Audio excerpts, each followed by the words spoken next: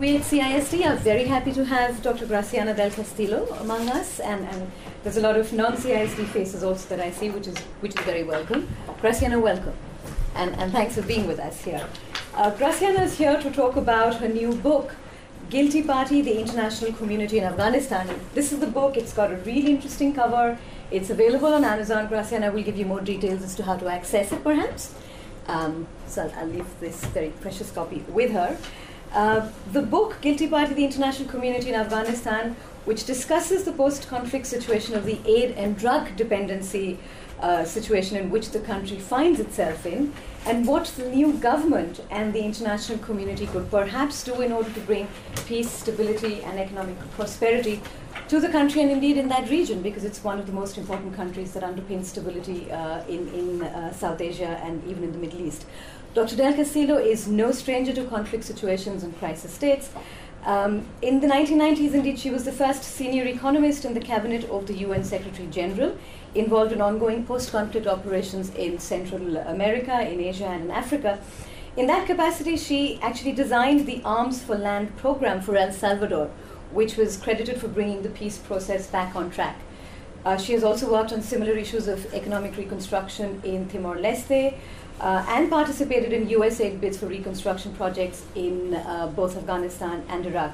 She's also the author of Rebuilding War-Torn States, The Challenge of Post-Conflict Economic Reconstruction, published in 2008. I think what makes the book very important, very timely, and very relevant for all of us is the imminent pullout of the International Security Assistance Force from Afghanistan, and the recently concluded, some say relatively successfully concluded, elections in Afghanistan. Afghanistan has been the subject of many reconstruction programs, starting with the Tokyo Donors Meet in 2002, the Afghan National Development Strategy in 2008, and recently USAID's recent $150 million aid program. But peace and reconstruction somehow seem elusive in the region, and traditional social structures, however flawed you and I might think they are, have been dismantled in a way that the new social structures drafted on to the country don't really seem to be filling the vacuum. And Afghanistan is also a very important proxy in the theater between two regional powers, which is Pakistan and India, and that makes peace and stability in Afghanistan far more important than a lot of us actually think it is. A book like Dr. Del Castillo's that looks at how aid dependency and wrong policy choices have propelled Afghanistan down this road can actually go a long way in changing the discourse, especially by apportioning responsibility. So without any more words, I will turn the chair over to Dr. Del Castillo. Welcome once again, and thank you. Thank you for the invitation, and I'm delighted to be here. Thank you, Professor Flesch and Professor Roy, for organizing this, and for Kevin, who I haven't met, for setting it up. What I'm going to be discussing today is what you don't hear about Afghanistan, which is the economic issues, the reconstruction and the economic issues. And unfortunately, these issues sometimes, talking about the budget is really boring. But these are the issues that we should have thought more. And these are the issues that have led to a very bad situation, because most of these countries have been working on countries coming out of war or natural disasters for the last over 20 years, and the record is really dismal. I mean, about half of them go back to war, the other half become highly aid dependent. And, in the aftermath of the financial crisis, where Europe and the US are still recovering, and this is not sustainable. And this is what I'm going to try to convince you. At the same time, there is a dilemma, because aid is very easily appropriated, especially in the U.S. Congress, for military issues, but not for economic issues. So I will try to show you this big dilemma. The other thing is, I know you have different backgrounds, so please write down anything you don't understand and we'll discuss it. I'm going to leave plenty of room for that. So let's. So as Pallavi said, there is a new national unity government led by Ashraf Ghani, who I criticize very much in my book. I didn't know he was going to be president, so. but it's a shaky step forward. I mean, a lot of people have interpreted this as a big step forward because it's the first time there is, at least since 1901, there is a transfer of power from one ruler to another. But there is a very bumpy road ahead. And first of all, it's a government that assumes power with no money at all in the treasury. So, and it's in an aid trap, and I will show you in more detail. But for the last 13 years, since 2002, the international community has been financing aid, both military and economic aid, that has been about over 75% of GDP. And since 2009, when the surge started, it has been 90% of GDP. So basically, we have been doubling Afghanistan's income during this period. At the same time, the insurgency is gaining ground. You just have to look at the indices to see what is happening in the country. It's the most violent country according to the Global Peace Index. And it's between two very violent nuclear-armed countries, India and Pakistan. The failed index says it's the 7th worst country. Corruption, it's the first country, the worst country, similar ranking to North Korea and Somalia. And anti-money laundering index, they say that it's the country most at risk of money laundering and terrorist activity. So, I mean, when we look at the economic progress, I mean, you will read a lot about all the economic progress, but in fact, you look at the Human Development Index, which is a good way to look at it, and it's still at the bottom 10%, which hasn't changed much from what it was, before the intervention in 2002. And also the UNDP calculates, these indexes, they change over time. So basically, they make corrections to compare one year over another, and there has hardly been any improvement since 2008. So when you look at the basic health services coverage, there is still, basic health services is still providing to something like 58%. But when you look at infant and maternal mortality rates, they have improved a lot, and everybody says they have improved a lot. But if you compare them with countries, low-income countries, or countries in South Asia, the slope has not changed at all. So with all this amount of aid, they are performing just as well as these other countries that have had hardly any aid. So you still have millions of people without basic health and severely food insecure. In the first part of the book, I cover, I use a trip I did when I was living in Iran during the last year of the Shah in 1978. And I went all around the country, and I used that to describe the history of the country and the economics, because each region is not only ethnically different, but their resources are very different. They are integrated to different countries in the region and so forth. But at that time, Afghanistan was a very poor country, but had food security. Under normal weather conditions, had food security. Now they are importing food that they could produce. They're importing all things that they produced in the past. So something is wrong. So the other thing is that still they have polio. They have a lot of people displaced. In the last year alone, 125,000 people have been displaced. And these people, by displacement means that you have to provide them with services, with food and everything else.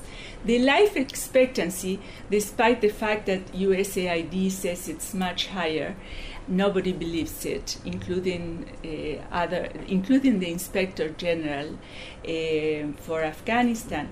So most agencies, the World Bank and everybody agrees that it's still below 49 years of age. And also, if you compare, if you graph that with low-income countries and with East Asia, it's about a 20-year gap on average, which has been kept the same. So even the gains from 43 years to 49, it's similar from other countries. So where did aid go to? It's not clear. The literacy rate. I mean, President Bush used to love to say how many children, and especially girls, were going to school. Yes, they're going to school, but literacy is still below 30%. So only 1 in 15 rural women can read or write, and 76% of the population is rural. So the gains are, you have to see the gains in the context that they have taken place. The improvement in gender is true. I mean, when you see, I was born in Latin America. When you see how many women they have in Congress, yes, great progress. But then you have to see the rest. I mean, it's the most of the gains have been to part of the urban population, which is less than a fourth of the population. The per capita income has tripled, but it's still below 700, and it's one of the lowest in the world. So per capita GDP remains the lowest in Asia, and among the 20 at the bottom 20 countries in the world. But most importantly, 60% of the population is below 25 years of age, which means that you have new entrants today. So you have to combine. I mean, what's the purpose of educating people if you are not going to have jobs for them? So you have to be very careful.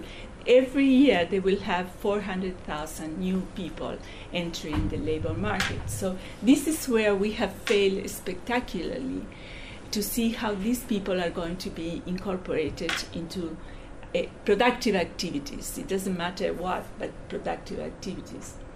So let me backtrack. And what happened in 2002? When in 2002, Afghanistan embarked in a multi-pronged transition. So the Bonn Agreement that some of you might know about, it wasn't a peace agreement. Basically, because you make peace with your enemies, and the enemy at that time was the Taliban, and the Taliban was not included. So the peace, it wasn't a peace agreement. So everybody participated, and the reason why they didn't include the Taliban is that they thought they had vanished and they were, exterminated. So this is how they started the process. So the Bonn Agreement contemplated a very clear political program that went all right for a while. Okay. Then the problem was the security transition. And the security transition, they had to establish, the first thing you do when you move from war to peace is to establish security forces that will support the peace process. And that was delayed. I mean, Abdullah, who's now who was one of the candidates, as you know, and now he will have executive powers, he wrote a very nice column at the end of 2002, 1 year after the U.S. invasion, and he said very clearly that they had not yet started to build up a civilian police and to improve and that was a big problem because security soon started deteriorating, and the Taliban that was considered vanished by 2003, it was back in the country. So there were, the issues, the economic issues, even not only the economic transition is very important because it has to help finance the other transitions. But also, all the issues are very involved. I mean, investment depends on the rule of law and property rights and gender rights. You know, the issue of public security is very important, the mining of the fields. During the Soviet times, they had mined all the fields. Then they had years of civil war, the Taliban. So you have to demine fields if you want to go back to rural development. So these things were very... The other thing that didn't happen is that one thing that has proved to be a quid pro quo for effective reconstruction of a country following war is that you have to have a process of national reconciliation. Before during the world wars, for example, the forces each went to their own countries. But here, because it's an internal conflict, they have to go back to the same villages and live with each other. So this is, national reconciliation is very important, but they had to reconcile not only the ethnic groups, but also with the Taliban, and the Taliban was not part of the process. And also, reconciliation requires integration, because you can't ask former combatants to give up arms without giving them a productive alternative. And it doesn't have to be productive. It could be with the police or with the armed forces or whatever. But they have to be reintegrated. And this, there is a lot of work done in this area. And during the summer, I was in Japan, and I discussed it with JICA and the Japanese government, because they were responsible for the reintegration, and they agreed that the failure of reintegration was that they could not provide rather permanent jobs. I mean, they did some things, like, for instance, they would put them to clean a river, something. But that's something that it's a job that will last for a few weeks and so forth. They couldn't provide alternatives, productive alternatives to people that were willing to give up the insurgency. And the other thing, the last but not least transition that a country has to go through is the economic transition. And this is it was very difficult in Afghanistan after 23 years of war and 4 years of drought, very serious drought. The rural development, where 80% on which 80% of the population depended on for livelihoods, and it was destroyed, not only because of the mining, but also because of the weather conditions, and also because a lot of people had left during the Soviet war, because the Soviet war, while the civil war after the Soviets left, after the communist regime collapsed, was fought in the main cities, the Soviet war invasion destroyed the rural setting, and a lot of people emigrated, not only to the cities, but emigrated to Pakistan, Iran, and other places. Okay, so basically, what went wrong in this transition? Looking at the economic transition, which is what I do, they had a war economy, so an underground economy. And giving up, here, people will have to give up some of these illicit activities that are normally very profitable. So it's not easy to get out of the underground economy, particularly when the drug economy is as strong as it was in Afghanistan. So basically, when I started working on these countries coming out of war after the collapse, after the end of the Cold War, we at the UN, and I was at the Secretary General's office at that time, we believed, these are countries at very low levels of development, let's leave it to UNDP to deal with, the development program to deal with. This is development as usual. We thought that at the very beginning, and immediately we realized this is not development as usual at all. And in fact, you have to go through something intermediate. which I call economics of peace. You can call it economic reconstruction, economic transition, or whatever. But there, the main objective is a political objective of ensuring that the country does not relapse into conflict. And if you do that, if that's your main objective, then you cannot achieve first best economic policies or financial policies, because you can't. You have to bend the rules, and many times you have to accept policies that you know are not good in the medium and long term, but you have to adopt them in the short run to avoid going back to war. And I like to, if you want, we can talk about more of these, because they are very interesting examples that I can give you from different countries in which forgetting this has brought back the country to war. So that does not mean that normal development should not start right away. What I'm saying, you have these two parallel tracks, and if they clash for resources, because in these countries you have very limited economic resources, so if the two clash for resources, you should always, the political objective, that is the peace objective, should always prevail over the economic or development objective. And we can discuss later of examples where that was violated and the country went relapse into war.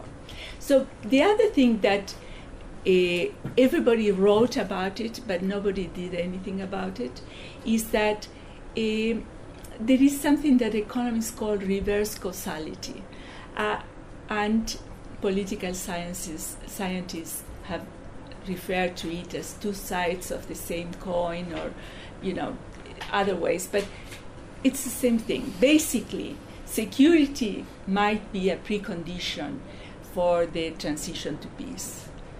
So you should focus on security. But you have to do the other things also, because the political, social, and economic transitions are going to affect security.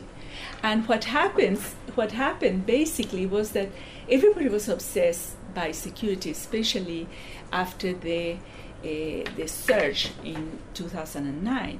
And it's true that they got some agricultural experts and they brought some other people to work on the economics, but they weren't integrated. I mean, and most of the people they brought to work on the economic projects, development projects, they took them to the most insecure areas, where many times they were wasted because there is very little you can do in areas where the security is really bad. Especially building infrastructure there, it's a waste, because it's normally, there are some dams that they have done it several times, because so this is another big problem in many of these countries. Security, yes, but you cannot, this transition that I mentioned earlier, the multi-pronged transition, has to start at the same time and has to support each other, because if it doesn't, then the whole thing will be put at risk. Okay, so basically it's not development as usual, and the reason that they delayed the reconstruction had two effects. One, something that in the Marshall Plan was very important, is that you have to give them humanitarian assistance, but that is going to increase the level of consumption, not investment. So you have to start that, but you have to start investment at the same time. Otherwise, you end up aid dependent, and this did not happen. At the same time, the large majority of the population did not have a peace dividend in terms of better living conditions and livelihoods. Okay. The second thing that was a big failure was the drug economy. It's not easy to give up a drug economy that it's very profitable. And here you have a very paternalistic system from drug traffickers that go to farmers and they bring them the seeds, they give them credit, they bring them technical assistance if they have some problem, and they pick up the crop. So basically, all these farmers become dependent on the trafficker, and if there is a problem with the crop, they owe the trafficker. And the government, Ghani in particular, they came with all these World Bank ideas that you have to support only high productivity projects. I mean, I have, of course, as an economist, I want to do that. But in the meantime, all these farmers, instead of being able to produce for subsistence, they went into drug production. The end result, to cut a long story short, and we can talk more about this later, during since 2002, Afghanistan on average produced twice as much opium as they did during the Taliban. I mean, twice as much, 5,200 tons a year. So the issue of this reverse causality was a big problem, because without security, what happens was that economic reconstruction, governance, and national reconciliation suffered. And at the same time, because there were delays in economic reconstruction and national reconciliation, that affected in turn security. And the other big problem was that because the Bonn Agreement, in a way, it codified the status of the warlords that had first fought the Soviets, and then fought themselves during the Civil War, and then fought with the Northern Alliance. As part of the Northern Alliance, they fought the Taliban. So, and these people were enhanced by the Bonn Agreement, and the problem was that some of them, like Ismail Han, he controlled Herat, which is a very important border province, and that's where the customs revenue are very important. But he had no incentive to share it with the central government. He kept it for himself, and the same with other warlords. And therefore, the government was deprived of the main source of revenue, which is customs duties. At that time, during the first 5 years, they have a domestic revenue average 3% of GDP. So you can see a central government cannot do much with that kind of revenue.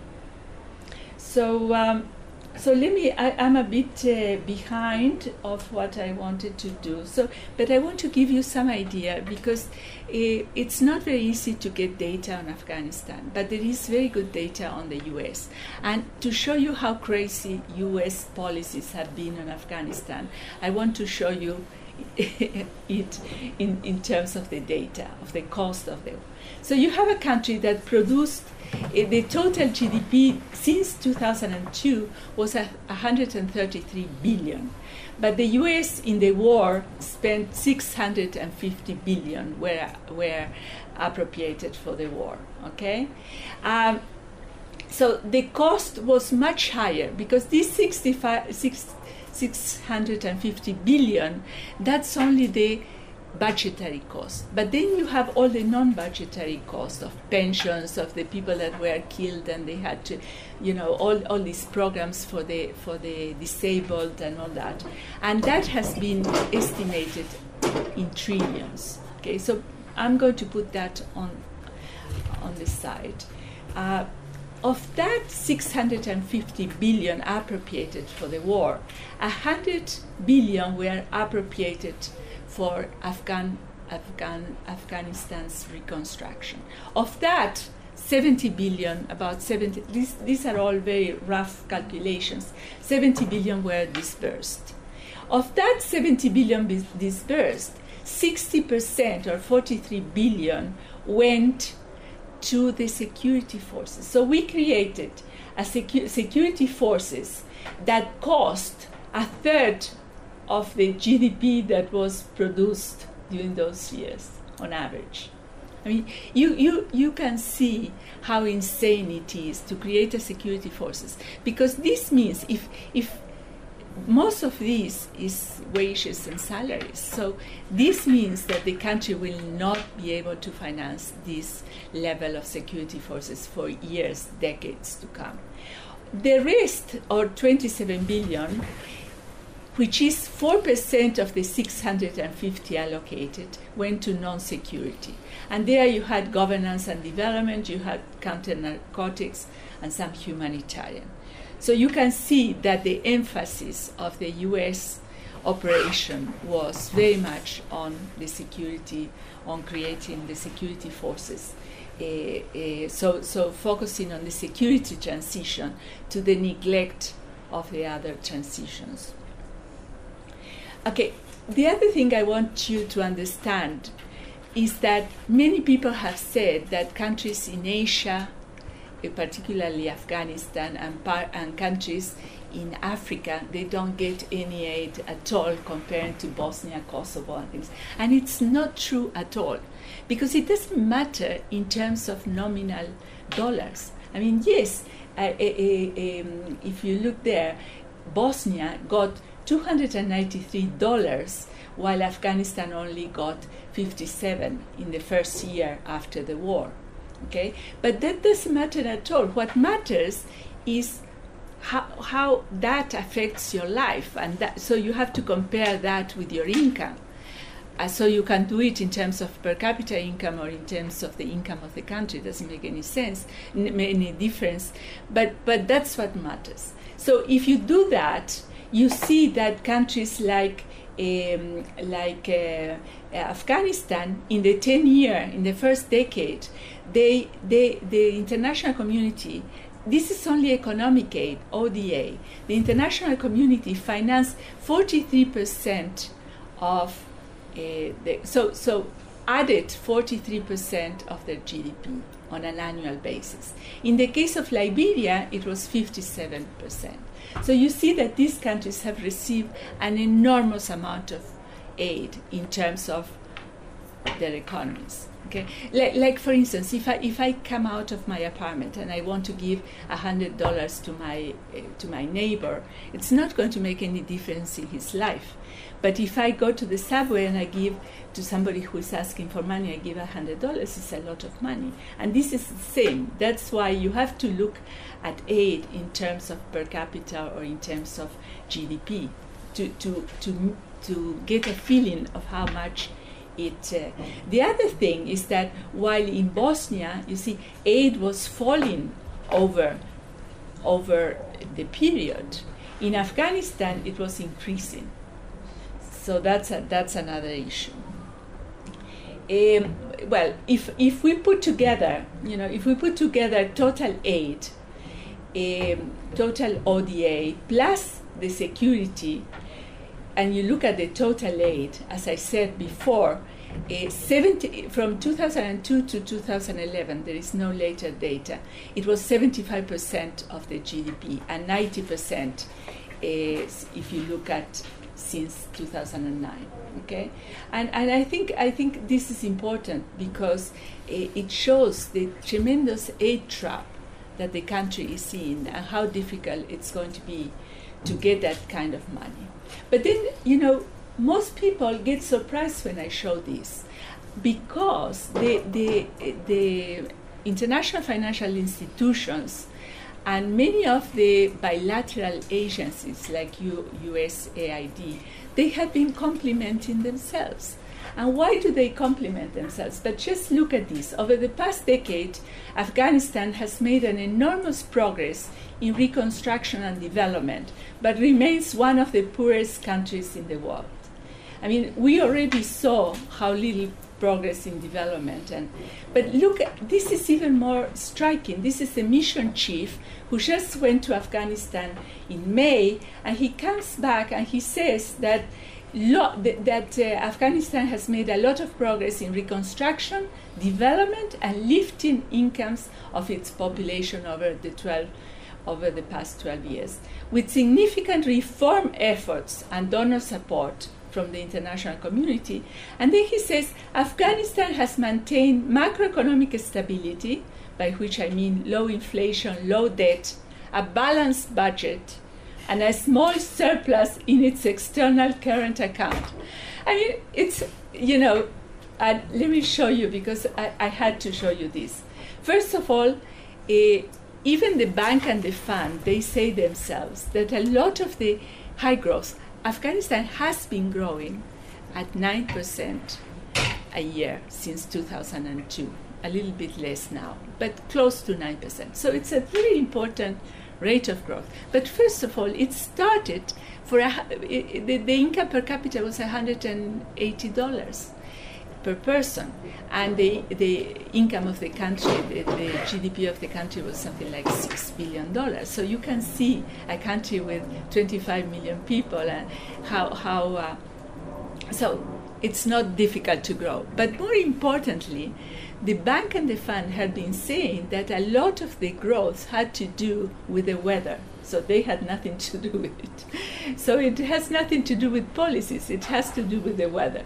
And look here, in 2011 it grew 6.5%, but in 2012 they had a lot of the weather conditions were very good, and so the agriculture production was very good, both the licit and the illicit, drug also. And drug, in theory, is not included in GDP, but in practice, the farmers get income from the traffickers, and they use it to buy their things. So, in a way, the second round is included in GDP.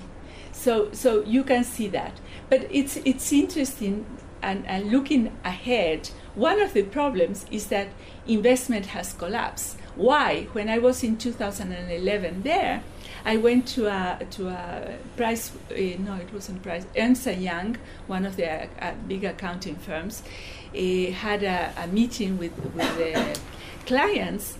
And it was very interesting because in the lunch I was talking to some of the main business people there, and they all were planning to leave because most of the things they were producing, and these were foreigners, so it was foreign direct investment, but they were, of Afghan origin, expatriates. And they all were planning to leave because most of the things they produced were produced for the international community and for the foreign forces. So they all had it very clear that they were winding down investment. So you see now how investment had gone down from 24% to 17%, and this is going to be one of the main challenges ahead. So let me show you the fiscal sector, the balanced budget that they talk about. Here, as in other countries, the fiscal sector reflects the fiscal situation of the government. But in many countries coming out of war, there is another budget, which is often called external budget or development budget, which is financed by donors. So donors finance that outside the government. Why? Because many think that the government is corrupt or inefficient. I mean, they execute a very small part of their budget and so forth. So they have this, they keep this. So, eventually the two will have to consolidate at some point, and this is what they're doing now, which is very difficult. But let me give you just a little bit of a flavor of, you have a core budget which includes both operating and development or investment. So for instance, in the security, if it's operating, the operating would be paying the police forces and the military, and the investment would be buying trucks, whatever for them, trucks or whatever. So, but then you have the operating balance, and the operating balance you have the difference between revenue, domestic revenue. They were thinking, I mean, all the projections of the World Bank and the IMF was that domestic revenue, which I told you was 3% in the early years, has been growing very nicely until 2011. But since 2011, it has been collapsing. So people don't know, there is a lot of uncertainty, so why should they pay taxes? So basically, it has collapsed. It was supposed to be over 13%, 13.5% in 2013, and it's 9.5%. Okay, and from that, their expenditure is 24%, 24.3. So the difference, obviously, are the grants. But these are grants only to the core budget. The core budget includes the operating and the development or investment. Okay. In addition, you have what the international community finances through their own operations or through NGOs or through the UN or whatever. They have the development budget, and that was 34.4%. 31.5% that year. Okay, so they have income, they have domestic revenue, which is below 10%, and they have grants that are 46% of GDP. So you can see what situation the new government is adopting.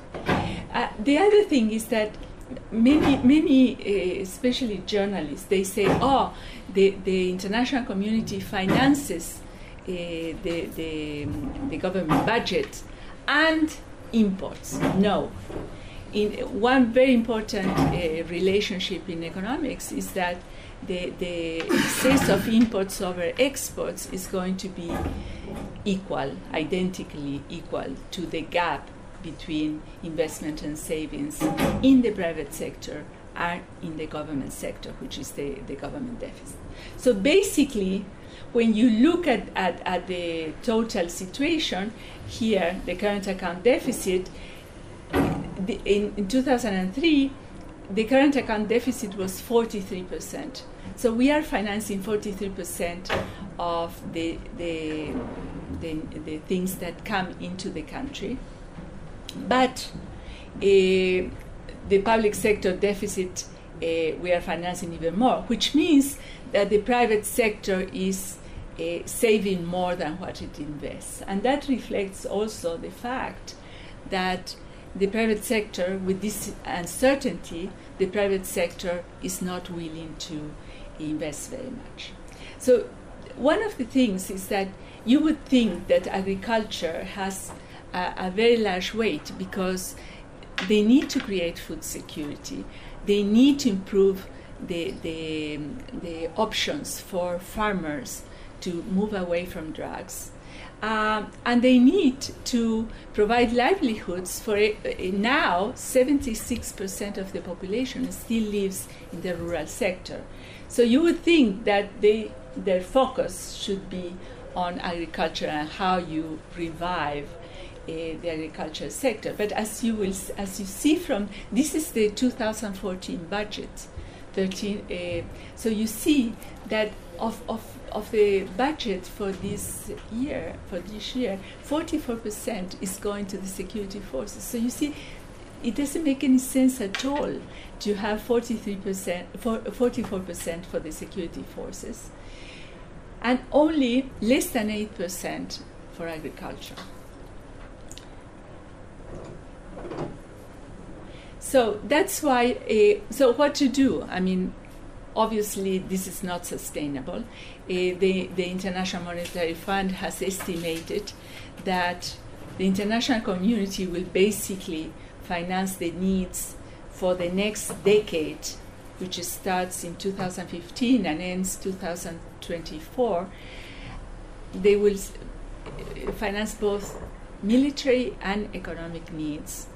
I personally don't think that's feasible because they will need between $8 and $12 billion a year. And just to give you an idea, a country like Pakistan with 180 million people and a close ally of the US and a nuclear weapon holder gets 3 billion a year, and it's falling, and it's 1.5 for military and 1.5 for economics aid. So how is Afghanistan going to get 5 billion of aid, economic aid? I'm sure the US Congress will never approve that. So they will have to do something. And what can they do? I mean, the obvious thing is they have to reduce security costs. And how can they reduce? They have to reach some kind of agreement with the Taliban, because those security forces that take 44% of your budget is not sustainable.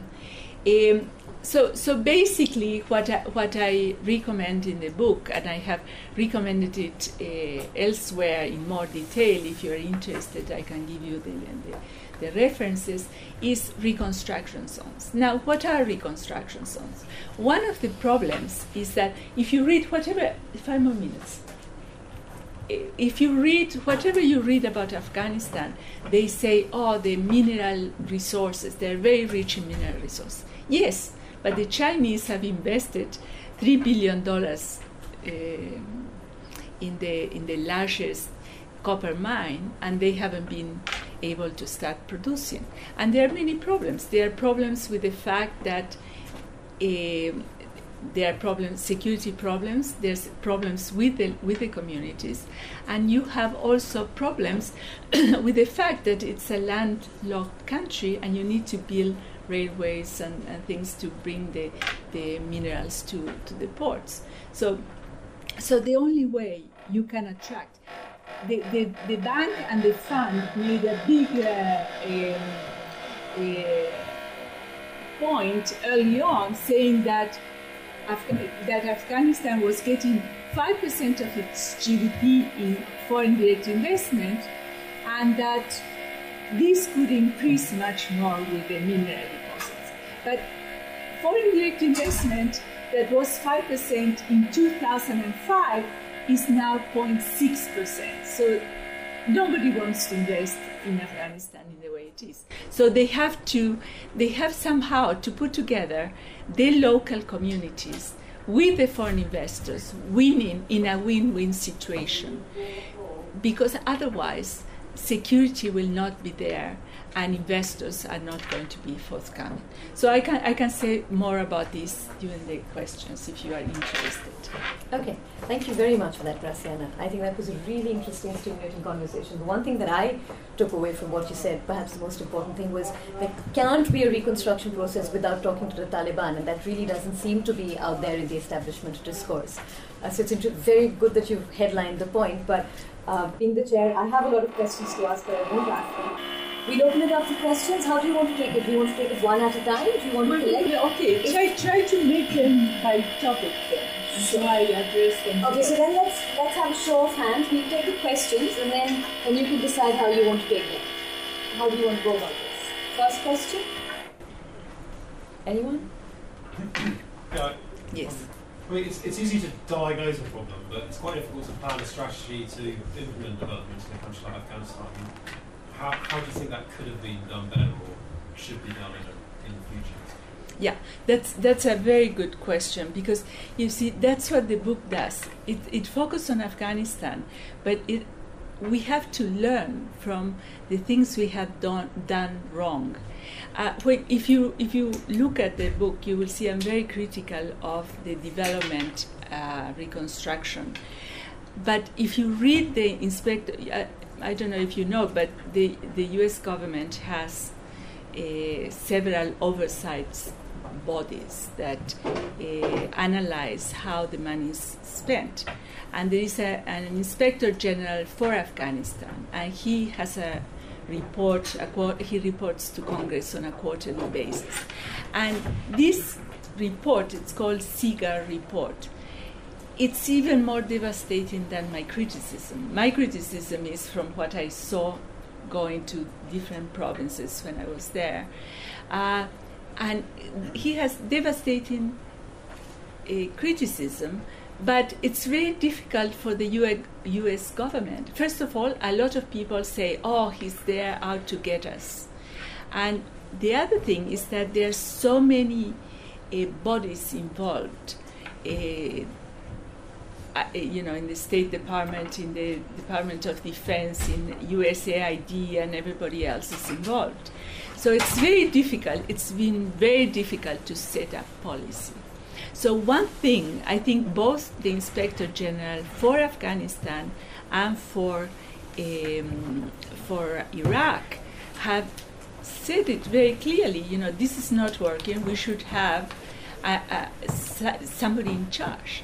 And I think it's the same at the country level. In my previous book, I made recommendations about that.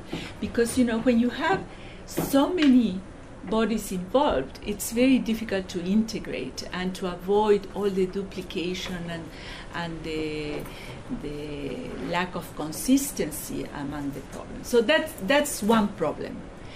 But there are many other problems. There is the problem of how the money is channeled. When I was now in Japan, one of the problems, JICA is a very effective agency, but in Afghanistan, they have, because of security issues, they have very few people. So the way and they are the second donor. So the way they channel is either through the NGOs or the UN agencies, and that has proved to be incredibly ineffective. I mean, UNDP has a program of about close to $1 billion, and I was there and I sat with the head of and I said, well, tell me about your programs. One, I had gone and seen it, which is it's called the Alice Gunn project, and it's a project financed funds from Australia, and the idea was great. We would build up housing for the returnees. There were lots of people coming from Pakistan in particular, but also from Iran and other countries. So it was a place. But they set up this place in the middle of nowhere. Absolutely. I mean, there was nothing. There wasn't a tree. There wasn't a school. So they created this, and they didn't even. They thought they would bring water from somewhere, and then they couldn't. So they built 1,300 housing units for Afghanistan families, which are 7-8 people. And it was never used. I mean, they brought the people there and they had to leave because they didn't have a way of surviving there. So we have to also revise you think, what are they thinking of when they do things like that, But then the only other program they could talk about pride is that they were taking mullahs, the priests, to Dubai and Malaysia to see how women were treated there, how the women's rights there. So I mean, what is the UN doing with close to $1 billion in a country that the GDP is 20 billion? So we have to revise also the way these agencies work in these countries. The other thing is that there was a lot of building up expectations during especially the early period. I mean, President Bush went to say, I want a Marshall Plan for Afghanistan. The Marshall Plan was perhaps the best plan the U.S. ever had in reconstruction, but, it didn't apply at all to countries coming out of civil war at very low levels of development and blah, blah, blah. But there was one lesson from the Marshall Plan, which is very well described in Alan Dahl's book it's called Marshall Plan. And it's the fact that you can't give money to people in an open-ended way. You have to make sure that humanitarian assistance to bring consumption to minimum levels is short-term, and that you are giving them the tools at the same time to produce their own things. And that was forgotten completely. Why? Because, Afghanistan was coming out of 23 years of war, so the Taliban didn't provide any services, and before, during the civil war, also there were very few. So most services were provided by NGOs and UN. So they acted in that way. They provided using their own people and their own goods. Sometimes they imported goods to provide food instead of having people plant their own food. So we have to revise completely. I thought when I finished this book, I said, well, maybe it was the wrong time, because we Americans, we are never going to get into nation building ever again. But now, nation building in Syria, they're talking about nation building in Syria. So I think it's time that we, and some countries are already doing it. For instance, the Dutch in Afghanistan and in other countries that I've been in contact with, they have revised completely the way they provide their aid. Before, they used to do it, channel it through NGOs and UN agencies. Now they go directly to the private sector. They go directly, they bring their own companies. And this is in my reconstruction zones. That's the way I want to do it. You can't bring investors to very insecure situations on their own. You have to provide security at the same time. So one way of doing it is through, zones that are secure, because they are whatever, they are in a specific place, they are secure, and also by putting them together with local people, so the local people would provide the security. So we have to start thinking how to revise, and it's not so simple, because you say, well, private sector focus is better. Yes and no. One of the problems in these situations is that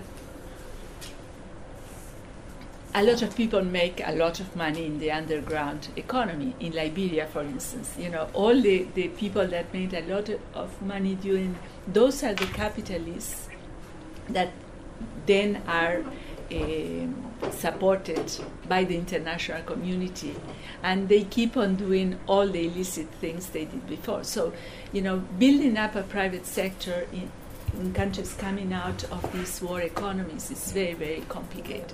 But we have to go in that direction, and we have to make sure that we we keep on doing the same thing, hoping to have a better impact. And we know very well the things. And for instance, the reconstruction zone. So people ask me, have they been done before? And I said, no, but if we keep on doing the same thing, we need to change it, and we need to see. They haven't been adopted as reconstruction zones, but there are examples of foreign investors working with the communities that work, in the sense that they are welcomed by the community. I went to the Niger Delta, and I was amazed by. I was in a panel in a South Summit, in a panel with the people from Chevron, and I couldn't believe all the money they lose because of the way the communities attack their infrastructure, their pipelines.